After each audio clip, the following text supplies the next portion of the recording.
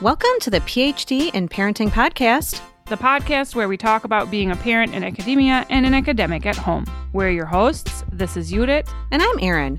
We're two mothers with a total of 7 kids ages 1 to 17 and 2 PhDs in English. I'm an assistant professor of English and a program director. And I'm an acquisitions editor for an academic press. In the 10 years that we've known each other and seen our families grow, we've often found it difficult to relate to our families what it's like to be an academic and to relate to our colleagues what it's like to have kids. So during this pandemic, we decided to start this podcast to counter our own isolation and hopefully connect with other parents in academia. Thanks so much for being here and lending us your ears for about the next hour. All right, welcome to this week's episode. Welcome back, everyone. Erin, with everything that's been going on, it's been really good for me to skip a week with our recordings. But part of the motivation for me behind this podcast was that I wanted to be able to talk to you on a regular basis. And now it does even feel like we're getting a little bit more out of touch. So I want to hear how things have been going for you. How are you doing? How's the family? Yeah, well, as noted previously, I feel like it's the Michigan weather report, but things have definitely broken here in Michigan as far as like seeing some nice spring weather. That's been really enjoyable just to be able to get outside, get some fresh air. And as you know, I love gardening. It's been really cool to kind of watch and see what plants are emerging. I told you I always like to give myself a little surprise, maybe put some bulbs in the fall, and then they emerge in the spring. And it's kind of like, oh, I forgot I put that in there. So that's been really great. Been able to kind of go outside with the dog, walk around, go to different places, and just feel like I'm able to get out of this one space, which is my house. In the meantime, though, we've had a lot of different events going on with the kids, just between play practice and robotics. And as you know, my son is a junior in high school, so there's a lot of thought and planning and preparation there.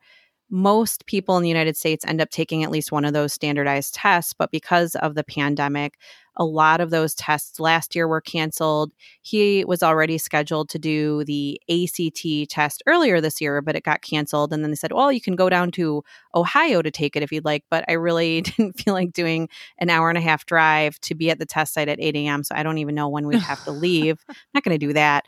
And I know a lot of people have different opinions about whether standardized testing is a great measure. A lot of students have test anxiety. Some students feel that, it might not measure for other sort of areas that they can be very good in, like arts or music or athletics. But there are some scholarship opportunities tied to the SAT. And I know his school has an all-day SAT test coming up, which I'm thankful for because there is some financial remuneration that can be kind of connected with that. So I want him to have those opportunities, but it's just like planning around the quarantine, the social distancing, all of that is a lot to think about and take in. But overall, I can't believe it. I'm already in week 10 of my semester, just finishing up the 10th week of class. So that means I'm far more than halfway through. We only have about 6 weeks left. So that's kind of exciting. How about you and your family? Yeah, the same. The weather has been a real positive for us too. We've been going outside more. I've talked about how I don't particularly care for that all that much in the past, but it's nice to have the backyard. The kids play back there. My youngest daughter, who is now 16 months, brings me her shoes and her jacket every morning. She really wants to go outside. So that's been a lot of fun. Other than that, I don't know if you realize this or if you noticed this, but we recently hit the 1-year mark of the pandemic. It's been a little over a year since the first quarantine started, since the schools first shut down, at least here in our town. I had that furlough around that time where I was not working for a little while. And all of our kids have been in and out of school for the past year, but I know that at least some of our listeners have had their kids home with them for this entire year.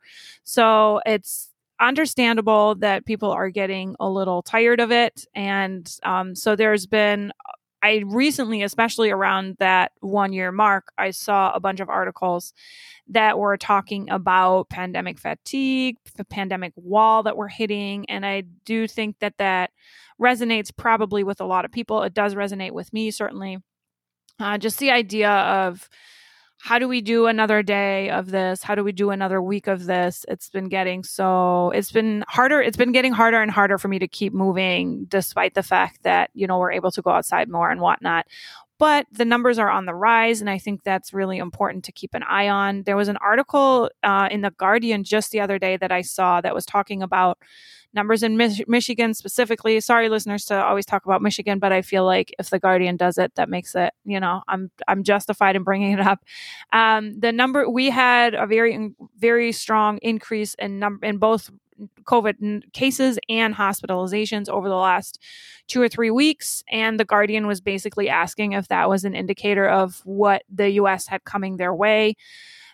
Throughout the pandemic, I think the US has always been sort of like 2 or 3 weeks behind what's happening in Europe. And we do see a stark rise in numbers there as well. I just had an author from Paris tell me that Paris was going into a 4-week shutdown.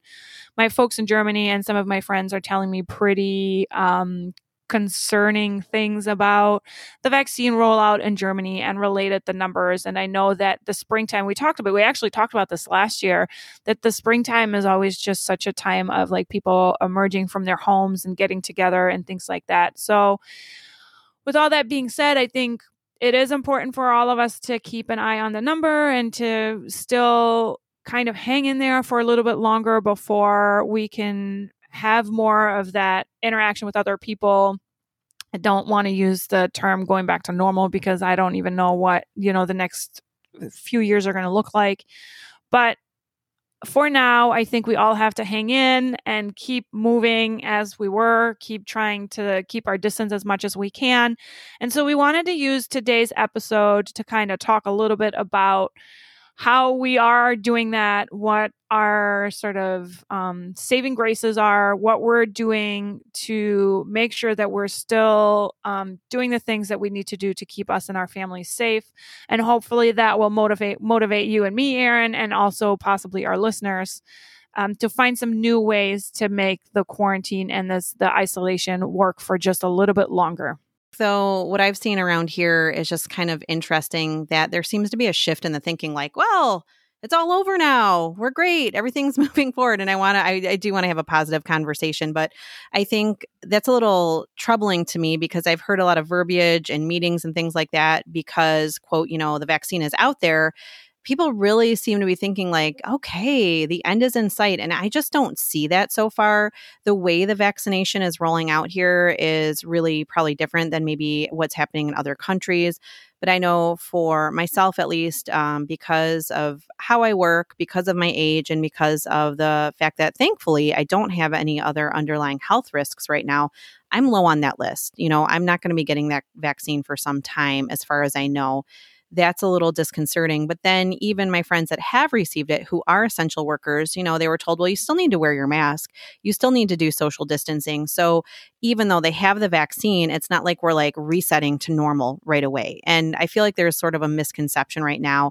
I think people are just so sick of doing this for a year that they're just kind of like giving up. I notice a lot of people out, a lot of people without the masks on. You had asked me a little while ago about when I do go out and about, when I'm at like a play structure, do the kids wear masks? And I said it's about 50-50. You see some people with them on, but you also see a lot of people without them on. And that always is a little disconcerting. So I feel like there is like maybe this wall that you said that people are like, I'm just kind of done with this. I'm not doing it anymore. I don't care. I'm going to go out and get my whatever it is, my fast food, my mozzarella sticks or whatever people want to do outside. I just think people are kind of over it. But the sad part is it's not over yet.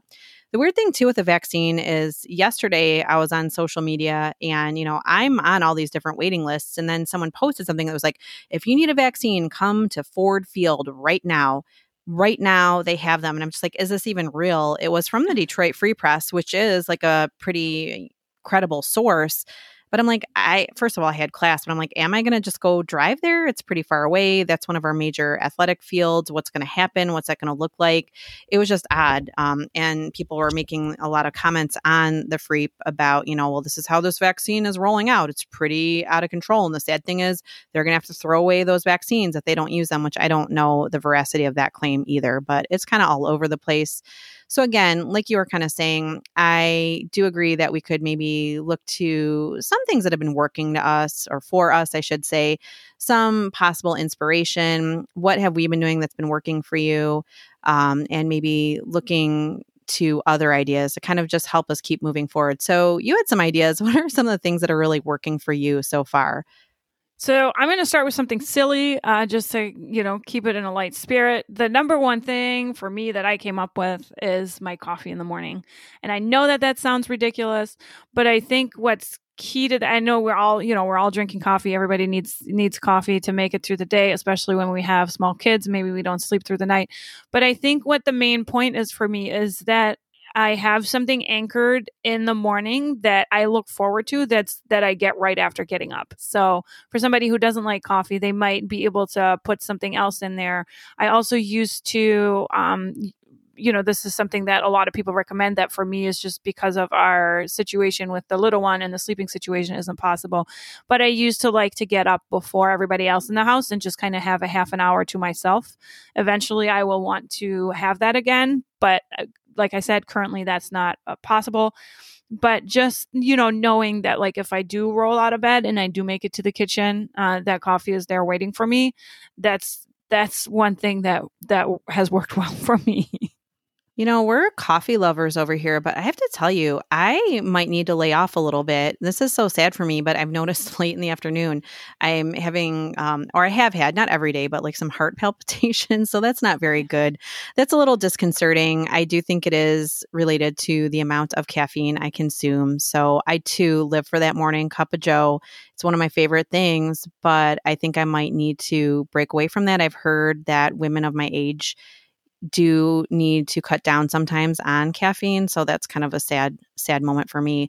I don't know if I've shared this yet or not, but something I just thought about for a long time. And so I finally did over this pandemic was one of those subscription cooking box deliveries. So it's kind of interesting. I was thinking about that for a while, only because this is a little side note. Since my husband does work for so many different clients, remodeling and repair, a couple of summers ago, one of his clients had subscribed to this very same box. Basically what it is they send you the ingredients to put together a meal. I thought this would be fun.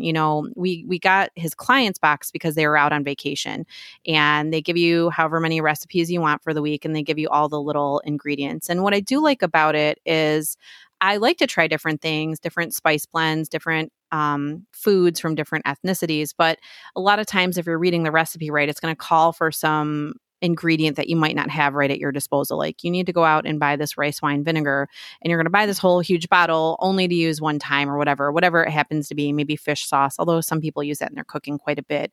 But I like this because it gives you all those little ingredients so you don't have to go and buy them for a one of use. And it's been kind of fun. I like it. It's something to look forward to. I think, it's not going to be within the budget of folks who are working right now as teaching assistants. But for me, I already have to feed a family of 6 every week. And so I equate this to about the same cost as maybe going out to eat for a couple of meals. It's actually even cheaper than that, because even for a family of 6, I think to go buy fast food, which we rarely do, it can be like $40 or something, which is just ridiculous.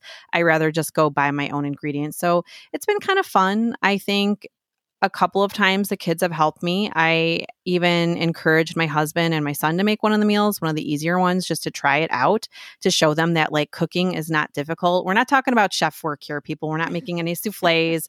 We're not baking any sourdough bread. Sorry to disappoint, but to show that like, look, son, cooking is following directions. It's pretty simple. We're chopping. We're not doing any fancy knife work as of yet. You can do this. And so I like that. It's made a couple of times a week, at least. I only get 2 meals a week. We come to the table to try it out. We kind of rate the new flavors.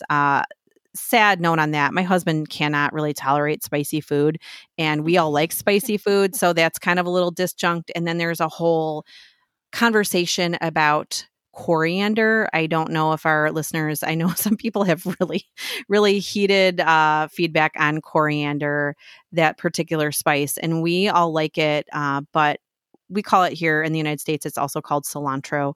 I love it. My son loves it. But my husband, my husband doesn't like it at all. And he's just like, I can really, he's like, yeah, I guess there's a gene for that. Actually, so some people will interpret it as having like a soapy flavor and they just can't tolerate it.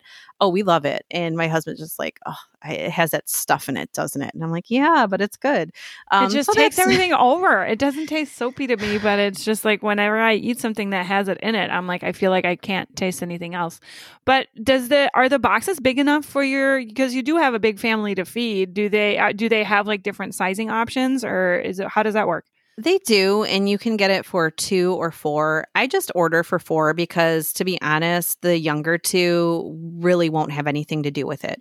And so even though the meal says it's for 4, my husband's kind of a smaller eater, actually. He doesn't eat as much. So we usually end up having it usually stretches into maybe 6 meals for us because not everyone, I think maybe they're going for like the American size portion. And so we're like, we usually have 6 meals out of it, and it can be something that's left over for lunch. Like I know one of the things I made the other day was like, I don't know, it was like an enchilada kind of tortilla pie, they called it. And it was really healthy. It had like squash and mushrooms. It did have the cilantro. But right, anyway, it said it was supposed to be for 4. And I know 4 of us ate it that night. And then I had it for lunch the next day, and I think my son had it for dinner. So that was like actually 6. So that's kind of fun. I don't know. It's not for everyone. I know that budget wise, it's not really going to make sense for people who are working on a different kind of budget. But for myself, because I'm working full time and my husband still is, I think it's comparable to maybe eating out once a week or something. I know a lot of people like to do that. So it's fun. It's neat. That's been something that I've been doing. What else has been working for you to kind of get you through the day, the grind?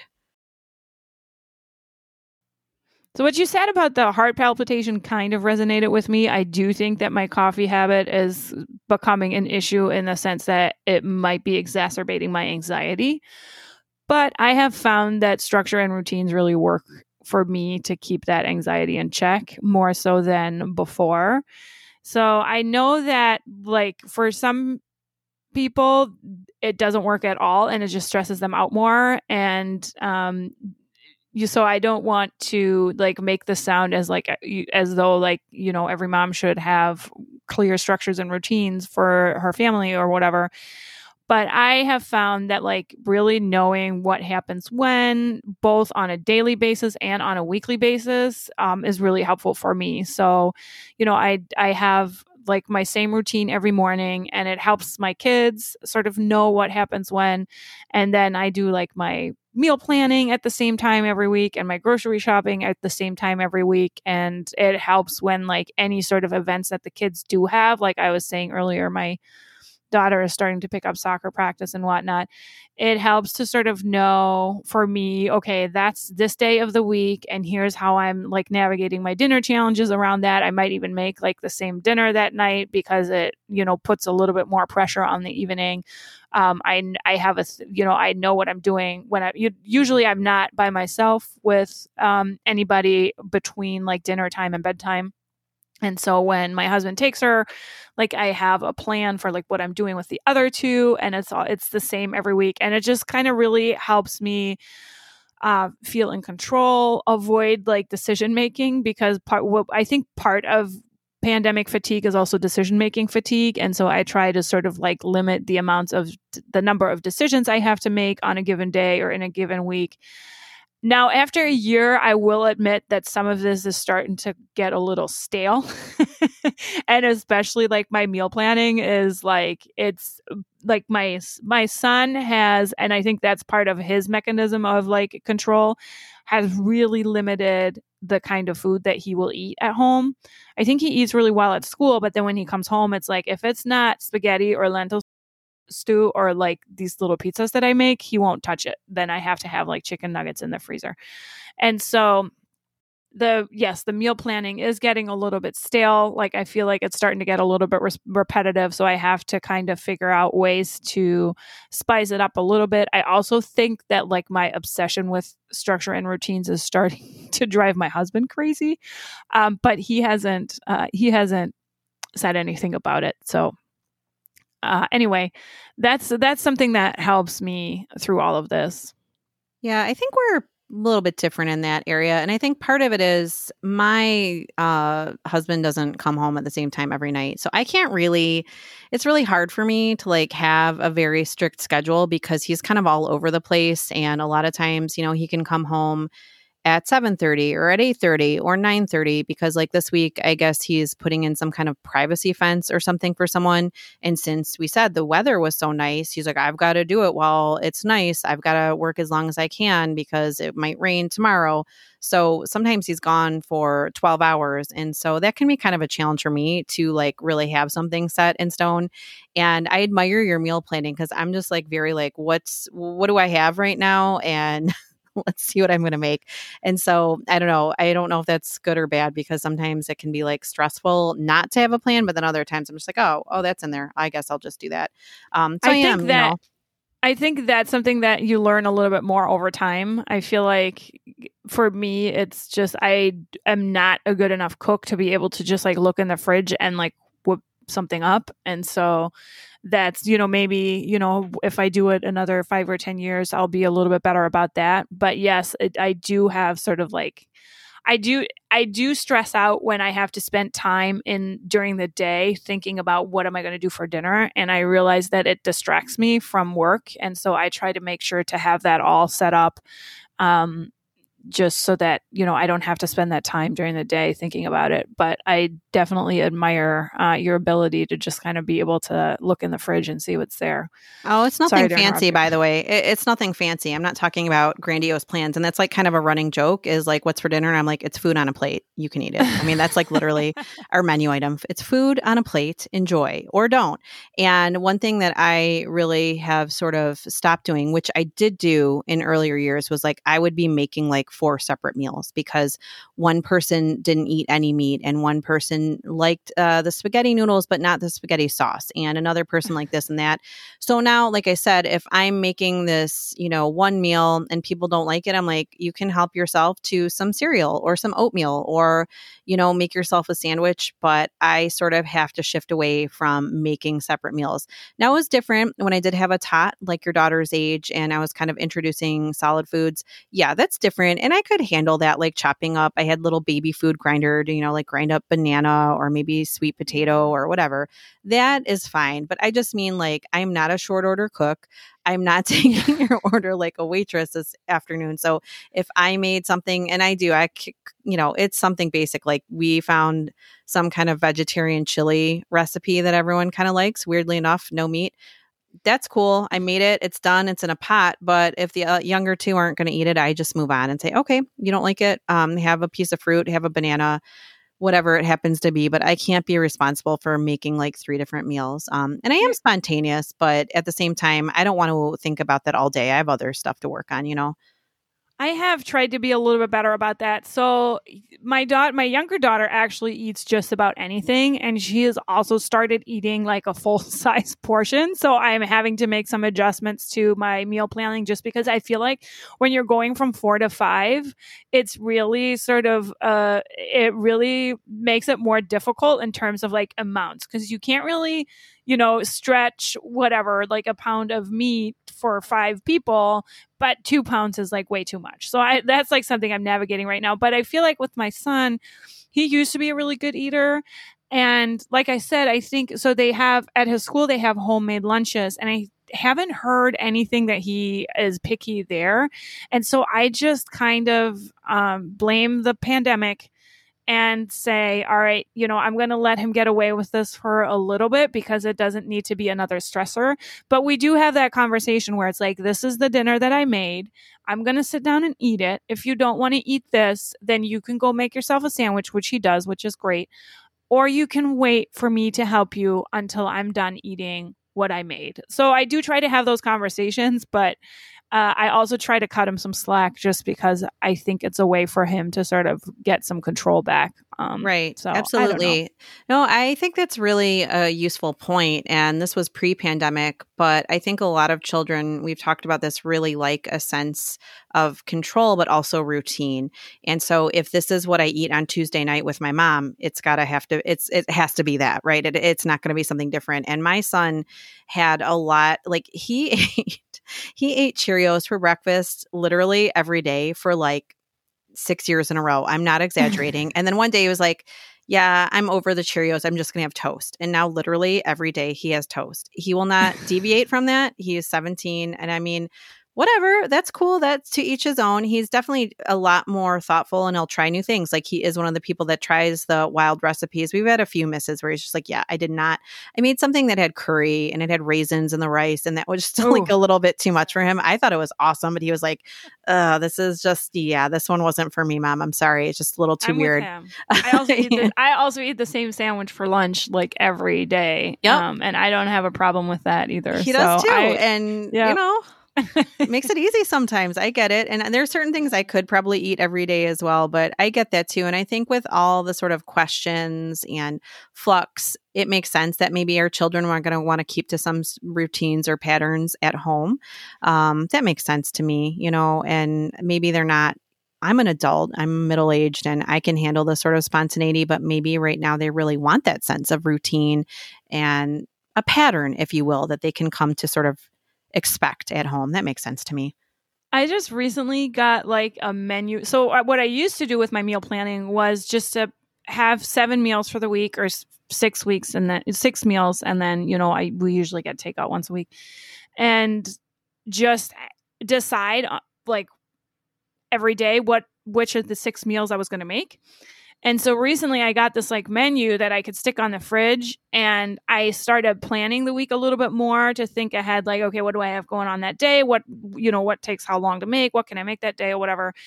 But I realized that my daughter then is looking at the menu and it's really difficult for me then to switch it up. So like I lost that by like planning it out and writing it up. I kind of lost that flexibility a little bit because she doesn't have it.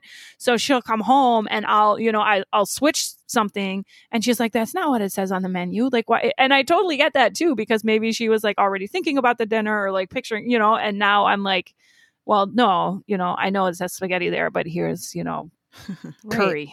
Well, right. And they're like, wow, that blew my mind. Maybe I would have had, you know, more at lunchtime with a good school lunch. But yeah. I think I think another thing that I've been just sort of, I don't know, being imaginative about is just trying to think forward to the future. And I don't mean like a future sans pandemic, but just like, what can I look forward to? Okay, it's springtime. We'll open up our little cabin. That just allows me a little bit of headspace to say, okay, well, at least I can maybe get out of my house for a little bit.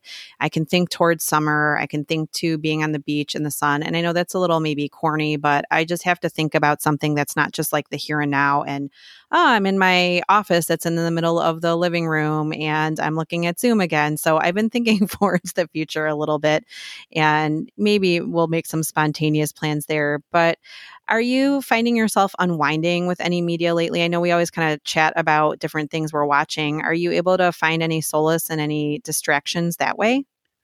So I've noticed that, like, going back to some of my old favorite shows, like I enjoy like family sitcoms and like corny stuff like that. But watching them now, I just find myself wondering why they're not wearing masks and like why there are family gatherings on the show and things like that. So I have a hard time with like movies that are just like set previously or set outside of the pandemic. So I've really kind of avoided that kind of thing.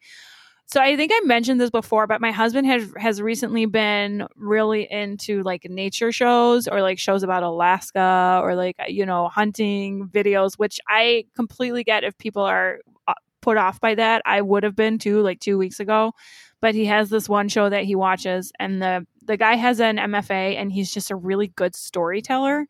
And so it's really enjoyable to follow along with the stories and to just sort of, you know, see nature. Like there's just something really calming about it. And again, I don't have to go out myself. I can just watch it on the screen and to listen to this like really calm narrative and not worry about why people are not wearing masks or something like that, because that's something that we could all be doing right now. And it doesn't feel out of place. And I think, So that's one of the shows, and then in the same vein, I've also been enjoying stand-up comedy, and that's always been a thing that I've enjoyed. But just like you were saying, having something to look forward to, I think, is so important. But then just like laughter is so important too, right? Those are things that really kind of carry you through something like this. And so I actually recently watched a comedy special that just got released on Netflix. And so a lot of them, you still see like the crowds in the like sitting together without masks, and sometimes they wear masks, so you can kind of tell like how old the bit is. But this one was actually filmed outside with people wearing masks. But there were helicopters flying by all the time, so you could tell that it was making him like super anxious because he didn't want the helicopter to interrupt him like in the middle of one of his particular bits or jokes. But he like was really, obviously they're good about being funny spontaneously. So he was really able to like tie it into his whole show. So that was fun. That was like a fun way to like, acknowledge what's going on, not pretend it's not there, but still just sort of get some laughs out of it. So that was great.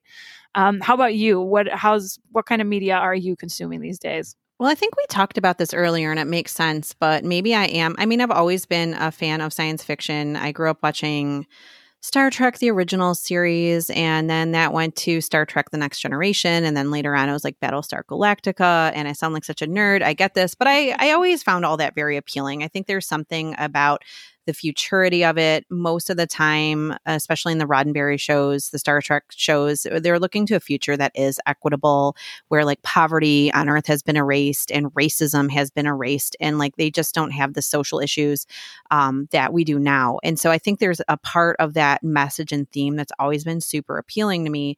But I think now it's like my brain can work out the fact that they're not wearing masks because it's a future. They don't have COVID. They don't have pandemic right now. So that's okay, And even I said the other one that I really recommend and think is really compelling is The Expanse, just because it has so many strong female characters. It's a very diverse cast, and it's just like really compelling. And it is sci-fi. There are some moments of like sort of humor, maybe a little bit bleak humor, but it's kind of interesting in that way. So I've really kind of delved deep into that genre, and I said I've kind of gone back through the Star Trek catalog, and I'm like three series in so far. So we watched all of the Enterprise. We had not watched that one before in its entirety. I found it a little boring, to be honest. So I watched it again with my son. Today is our very last episode of Voyager, which is another one that I don't think I watched as much while it was on. And it's interesting to kind of go back and look at these and the CGI and things like that, but it's still fun. And, it's a future. So of course they don't have to worry about a pandemic. It's like 400 years from now or whatever the timeline is. Don't quote me on that. The Star Trek folks will get really mad. So there's that. We did watch all the Marvel movies, and Marvel has a lot of like kind of fun new releases where they're kind of like taking maybe some of the secondary or background characters and like giving them their own sort of sitcom or show. That's been really fun to watch with the kids. And then one thing that I had here, because I wrote, this allows you to step out of the quote, the real world. Well, interestingly enough, I don't know how much or how familiar you were with MTV's The Real World. Again, going to date myself here, but I actually watched the very first season of The Real World when it came out on MTV. And I was like, what is this? This is crazy. Like, I can't believe I'm allowed to watch this, because there was a very voyeuristic dimension to it, like where they showed people making out. And I think possibly even having sex and drinking and partying. And then there was these like very visceral conversations about race in America. And this was back in 92. And so what has happened is now one of the new streaming services has like 30 years later. So that does make me feel really old, but it's like 30 years later, the cast is all back. They're reconnected in the very first loft. And it's just so interesting because one of the cast members at the time was really portrayed in this like kind of like angry black man, like really sort of pigeonholed to that. And like, it was just interesting because at the time, all the white cast members were just so naive and kind of like really ignorant about what he was speaking to. Now, 30 years later, they're all like, yeah, you were right. Everything you were talking about racism in America and institutional racism, we sort of get, except for the one cast member who actually just still doesn't seem to get it. She's just still very clueless about her white privilege and what that means. So that is interesting because because they are wearing masks and they all had to go through COVID tests to participate in this. And then one of the folks, I won't give any spoilers in case anyone wants to watch this later on, but one of them can't participate because the one cast member did in fact test positive for COVID. So that cast member is like in a hotel room, it's live streaming. It's not quite as exciting as it would be if it were like a regular season, because it's like mostly them kind of sitting around rehashing like what happened and where those conversations went. But I mean, at the time, remember, this was like a pretty big deal. I will say this, a lot of people say MTV's The Real World was the very first reality TV show. It was not. PBS had a reality TV series some decades before. A lot of people make that mistake. Like it was the very first one. It was the very first one where we saw a group of diverse cast members living in one house, but there had been reality TV before that on PBS. So just a good side note there for you folks. Was this before or after Big Brother? Because I know we had Big Brother in Europe, and I think that the Big Brother was on German television, I think maybe before The Real World. At least I became aware of that before The Real World, but I don't know. That might be just... So this was 92. So I think it was kind of the first one in that genre, if you will, of like bringing together the young people. And they say it on the show that they were the very first one. And it was kind of funny because they're like, yeah, you know, and look at everything that happened after. I don't know how many other seasons of The Real World there were. I watched quite a few of them, sad to say. And I always like wanted to be The Real World. I was like, oh, that'd be so cool. Oh, yeah, I thought it'd be great. I mean, they always put them in these like very interesting, like they were in Seattle and San Francisco and Miami Beach, like Las Vegas, always really cool. One year they had a house in Paris. That was really cool. Clearly I watched way too much of this. But it was, you know, it's interesting, I think, from probably a sociological point of view, that's one of the reasons you'd see how gender played into it. One of the characters on this very first season was gay. And I really hadn't known any gay people at that time that were out when I was young in high school. You know, certainly I went to high school with people that are gay, but I just, you know, they weren't out and vocal about it. So to me, that was like interesting as well. It just was such a diverse cast. So anyway, that's a long sort of rant on that, but I started watching that just to see. It's not quite as fun as it was, I think, in the past, because some of the stakes are like not the same. Like they were all single. You kind of wondered if anyone was going to sort of like, you know, get together, whatever. Now most of them are married, older, established. It's not quite the same shenanigans, but lots of really interesting conversations, like reflecting on past representations of race, of gender, and all of that, but now kind of fast forwarded 30 years and like, what do we think now? Wow, we were so young and so naive. So that's been interesting. So beyond like TV and film and comedy, how else have you been unwinding? What are some fun things that you've been able to do maybe in the pandemic that you wouldn't have been before, or maybe there are things that you've carried over that you always do that are just working now? Oh, that's a dense question. There's some different things that come to mind different ways that I could answer this question. Like I said before, I'm not super fascinated. Like I don't like to spend a whole ton of time in my day or my week in front of the television. So I'll do some of that. But I have had this puzzle in the background, and I know that we've like mentioned it a couple times. I don't know to what extent I've talked about it here. And I know that a lot of people, so when the pandemic first started out, I saw all these people posting about their puzzles on social media. And I was like, I don't know how you make time for that. And my kids would just interfere with that. But I did have this 18,000 piece puzzle up my sleeve that my husband had gotten me a few years ago when we were still living in a 2-bedroom apartment. And the format is something completely crazy. It's like 115 inches by like 70 or something like that. So it's huge. And so there just was never real space for it anywhere. And then at some point, not too long ago, one of my husband's friends cleaned out his basement and had this like ping pong table that he gave to us. And so we put the ping pong table in. Well, we have a walkout basement / sunroom. And so the ping pong table went in there, and we played a couple times, but then it was basically too cold in there in the winter to be in there for the kids to play. And so I used the ping pong table to start this puzzle. And that's been like it's just a really great way to keep my hands busy. And what I also like about it is just that you start with this like pile of a mess. And in the end, you have something that's like completely organized and clean, which again, I think is like anxiety management for me.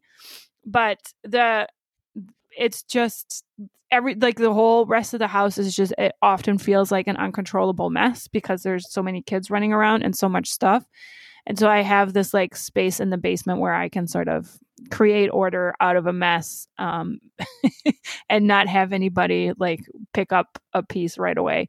So I've been able to keep that sort of separate. The kids are respectful of it, and I spend some evenings down there working on that. I've got it's an 18,000 piece puzzle. It's a bookshelf. It breaks into 4 sections, so it's really more like 4,500 piece puzzles. And I've done 2 of the sections, and now I'm having to figure out like what to do with the finished sections, because basically the ping pong table is all covered. So I have to figure out where to park the finished section so that I can get to section 3. But that's been like really great, really entertaining, really fun. I see you just like, it's so big. It already covers a ping pong table. It's half big. of it covers about 2/3 of the ping pong table. So that's fun. Huge. That's so big. Wow.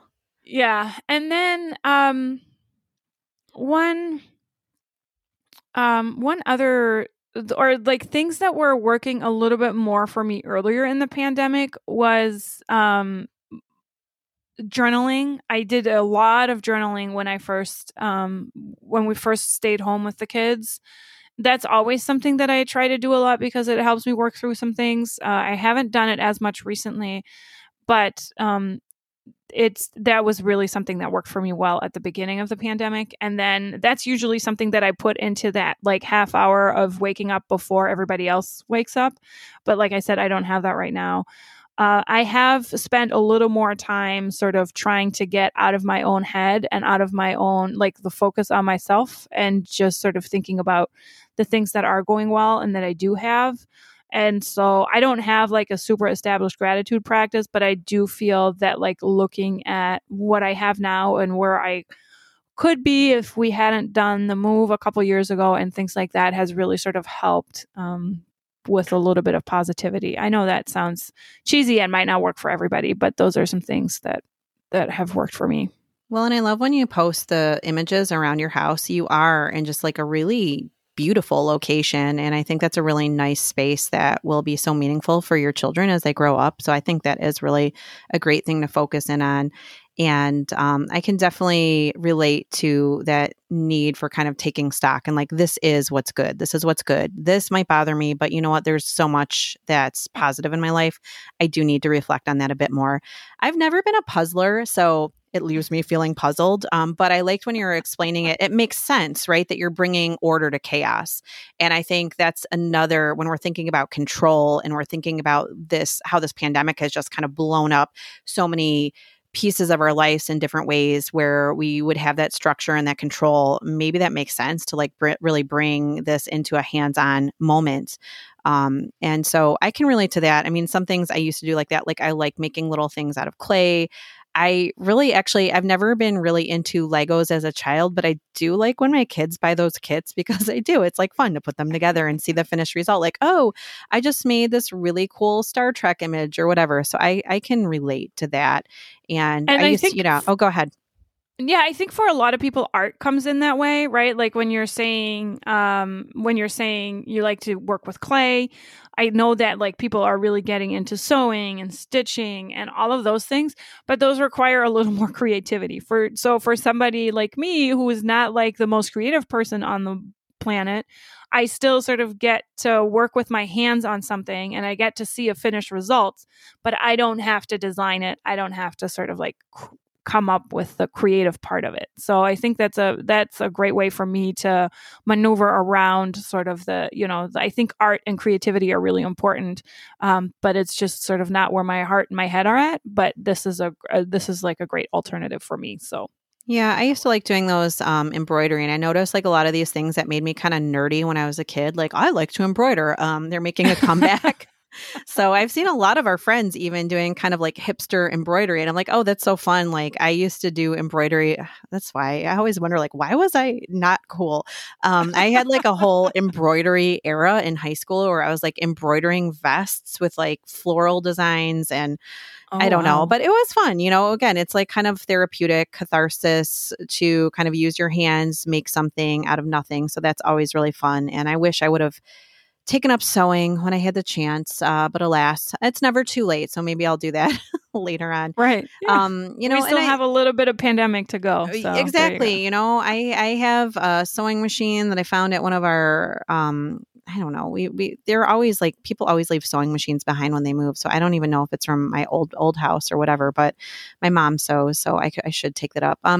So I mentioned that I like doing walks and we've tried to go to different parks. That was something we kind of just started as soon as it got a little warmer last year, just like try to go to like every single park in my city and then go to all the different parks in other cities that have walkable trails. That's kind of nice. I actually sort of tried to walk outside of my comfort zone and I did a couple of online events this last week, which I was like really proud of myself because I am one of those people that signs up for things in my mind thinking that sounds great, but then the day arrives and I'm like, I really don't want to do this. I've read that that's like an indication or can be kind of related to social anxiety, but it was weird because they're online events and I'm still just like, oh. But I did one which was kind of neat. It was a cooking class, and it was for this organization called FAR, FAR, and that's here in the Metro Detroit area.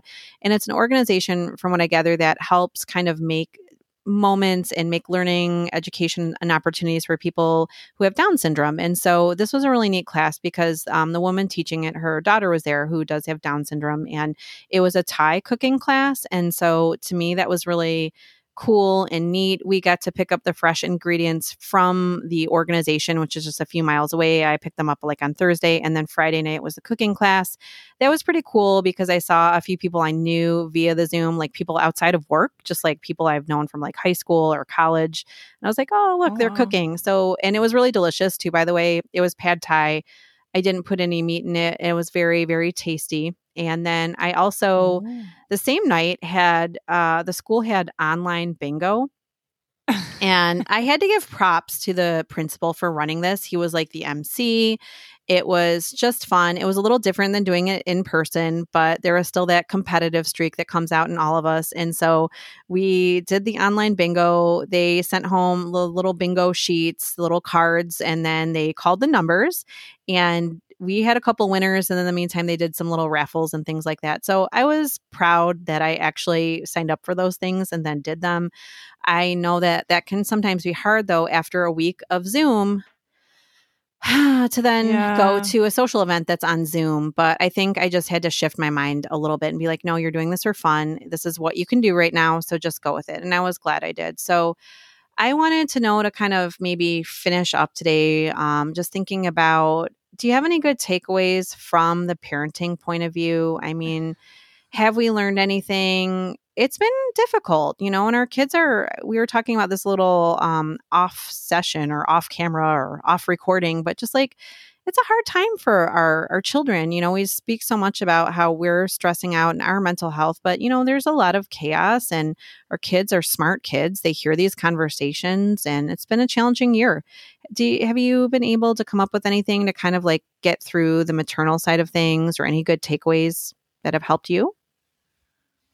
Yeah, I think you're right about that. It's been challenging for me in a lot of ways. It's sort of I've talked about how I don't multitask well, and so just sort of juggling work and the kids at home has been a challenge. Dealing with some of the, trying to keep an eye on what kinds of challenges our kids are facing, how they're handling them, what their coping mechanism seems to be, and to just sort of accommodate those. Those are things that I find emotionally and mentally challenging. And so every once in a while, I will get really bogged down in that and just get into this mode of like, I'm never, like maybe you remember that from when you had small kids. Like, am I ever going to sleep through the night again? Am I ever going to, am I ever going to be able to just go to the coffee store by myself again and just whatever. All of those things. When am I, and I just remembered this from when my daughter was little. And I've mentioned before, I had some issues with depression at that time. And I just really got sucked into these ideas of like, I will never be able to do X, Y, and Z again. It was hard to like focus on things when you're depressed. Those are issues. And so once I sort of worked my way out of that, I really, this idea of like everything is just a phase really was like my main takeaway from being a new mom. And like the one thing that maybe like I've taken into like my later years of motherhood is just this, like, everything is just a phase, both in positive and negative terms, right? So it's a thing where like you can use that almost as a mantra to get yourself through some difficult times. But it's going to change eventually. It's going to change eventually. But at the same time, everything is just a phase also means that, like, especially now, I'm, pretty sure that this is my last one, not to get too personal on here, but like, that also means that I'm thinking about, okay, like once she's grown out of this phase, I won't ever, get to do that again. So that has really helped me sort of sit in the moment and be with the moment and just say, this is what I'm doing right now. This is what my place is right now, what my job is right now, and my career can come again later. And I think that that's really difficult for me sometimes to say, okay, it's okay to take a break with my career, because I don't think that that's what we're taught to think, right? Like and I don't know that the world necessarily works that way. So I don't know how much that attitude is going to help me later down the road when the kids are a little bit bigger. But, there's just this idea that like career has to be full force at all times. And if you don't progress at some point, then, you're never going to progress again or something like that. And I've just really settled into this idea of like, right now, my kids are small, they're home. This is what I'm doing. This is what I'm trying to focus on. Some days that's really hard. Some days it's really disappointing for me. But at the same time, I also know that one day that's going to be gone and they'll all be in school and I won't have that special time with them anymore. And so it's not super helpful advice. I know that like if you're in the thick of it and somebody else tries to throw that at you, it's really the opposite of helpful. But it has sort of been a really working approach for me. I don't know. Does that make sense? It does. And I have even more hindsight, if you will, that it doesn't seem that long ago to me that my son was an infant and he was my first child, and just like the struggle of everything, right? And it was really hard because that's your first baby. I remember it just seemed like I was nursing him all the time. I don't know if I was doing it wrong, but it just seemed like I never had any sleep. I was always tired. He also had some sensory issues. So then when he got to solid foods, it was like, not to be crass, but we like had vomit every day. That was a bummer. And now he's 17, and it doesn't seem that long ago. I mean, that was 17 years ago. That is like insane to me sometimes. And it doesn't help.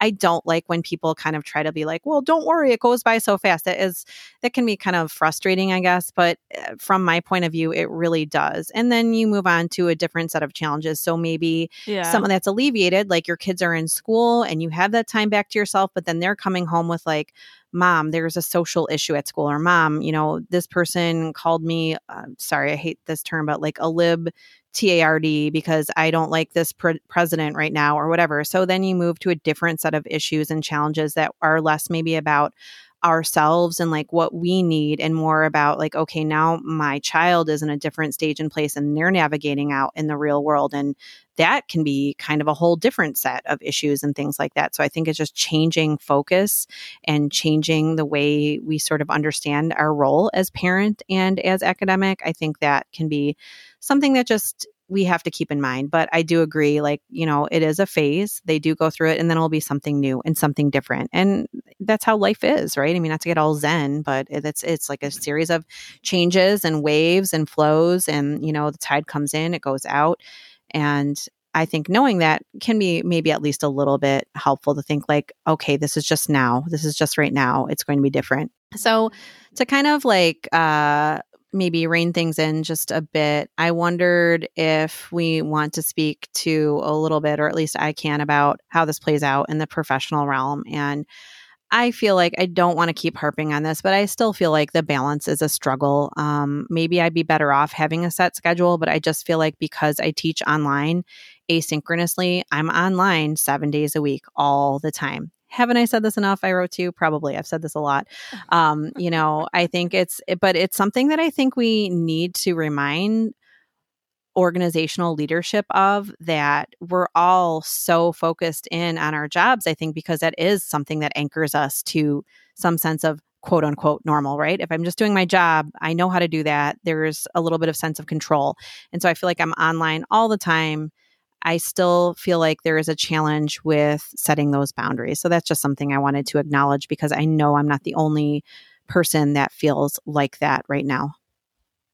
Yeah, I completely agree with that. And I think it's okay to acknowledge that too. I think, in terms of moving forward, I think, the point of this was to have a positive conversation and to talk about things that are working and that are keeping us moving. But none of that is to say that, it's not still difficult and challenging every day. And I think some of those things we have to switch up too. I think this was part of the reason that I wanted to have this conversation, or that I thought this would be a good idea for having a conversation like this. One being that you and I are so different. So a lot of the things are different, and we work differently. And so we have very different ideas about what carries us through. And at the same time, sort of this other thing that I mentioned about in relation to my meal planning, which is just that it does start to get stale. And sometimes you do have to sort of come up with some other things to spice it up a little bit, some other things that might work. And so I think it's important to acknowledge it is still challenging. And what are some things that are other sort of like safe places, safe things to do that other people are doing, that we can sort of apply or bring into our own lives to make it through this next stretch in the pandemic. So I think this has been a really great conversation. I would love to hear what has been working for everybody else. So listeners, please feel free to let us know. And, you can find us on Instagram. There'll be a story and a post, and maybe I'll, do a little poll in the stories to hear from you. What are some things that have carried you through the pandemic? What's working for you? What are some things that maybe you plan on trying out over the next few months? If you're not on Instagram, or you don't want to engage with us there, you can also send us an email. We're at phdinparentingpodcast@gmail.com, and we love to hear from you there as well. I agree. It would be great to hear about some other ideas to move forward as we continue to hunker down. I know some of our friends are in Australia and New Zealand, and I know things are looking a lot different there, but maybe you can help us with some new ideas and some fresh perspective.